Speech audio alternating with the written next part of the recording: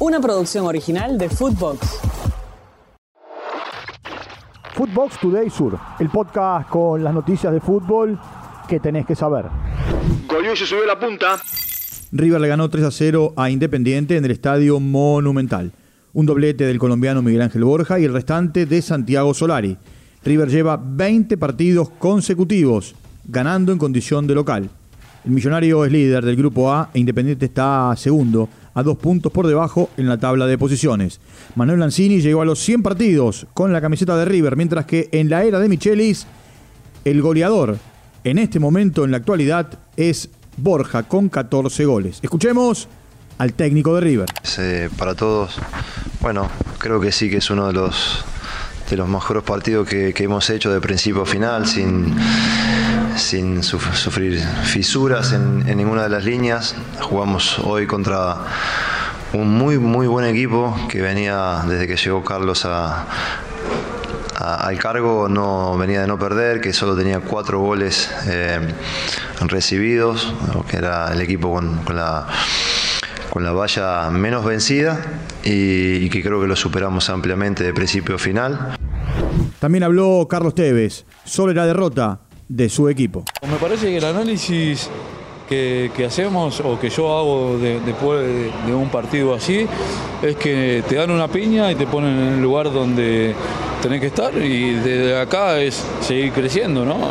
Pero la responsabilidad siempre es mía. Sí, por eso digo, a ver, lo que yo no quería cambiar también es que cuando venís jugando como lo hicimos con Barracas, me dio la sensación de seguir con el mismo equipo y jugarle igual a River, ¿no? Ganaron Arsenal y Atlético Tucumán.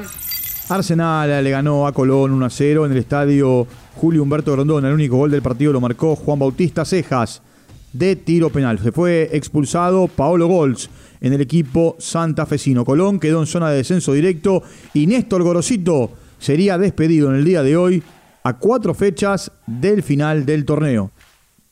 Por su parte, Atlético Tucumán le ganó a Talleres por la mínima en el estadio José Fierro. El único gol del partido lo convirtió Marcelo Estigarribia. Los dos equipos están por ahora fuera de la zona de clasificación a los cuartos de final de la Copa de la Liga. Mientras que en Córdoba, Belgrano y Central Córdoba de Santiago del Estero empataron 1-1 en el Gigante de Barrio Alberdi.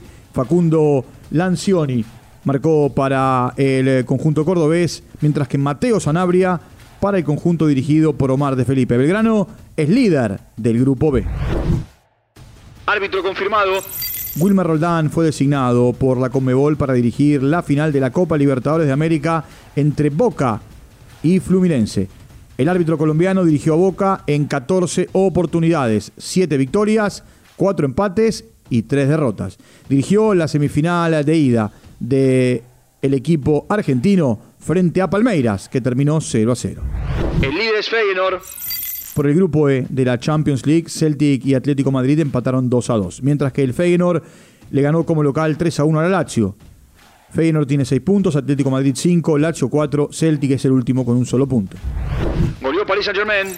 Por el grupo F, Borussia Dortmund le ganó 1-0 a Newcastle en condición de visitante, mientras que en Parque de los Príncipes el PSG le ganó 3-0 al Milan. Paris Saint-Germain tiene 6 unidades, el Dortmund y el Newcastle 4.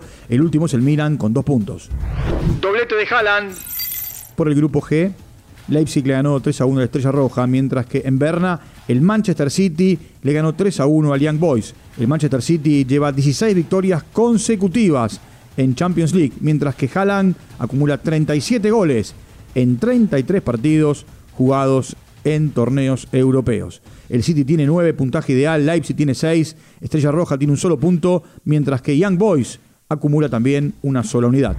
El Barça con puntaje ideal. Por el grupo H, Barcelona le ganó a Shakhtar Donetsk 2-1, mientras que el Porto de visitante goleó 4-1 al Royal Antwerp. El Barcelona tiene 9, Porto 6, Shakhtar Donetsk tiene 3 unidades y el equipo de Amberes es el último, sin puntos. Footbox Today Sur.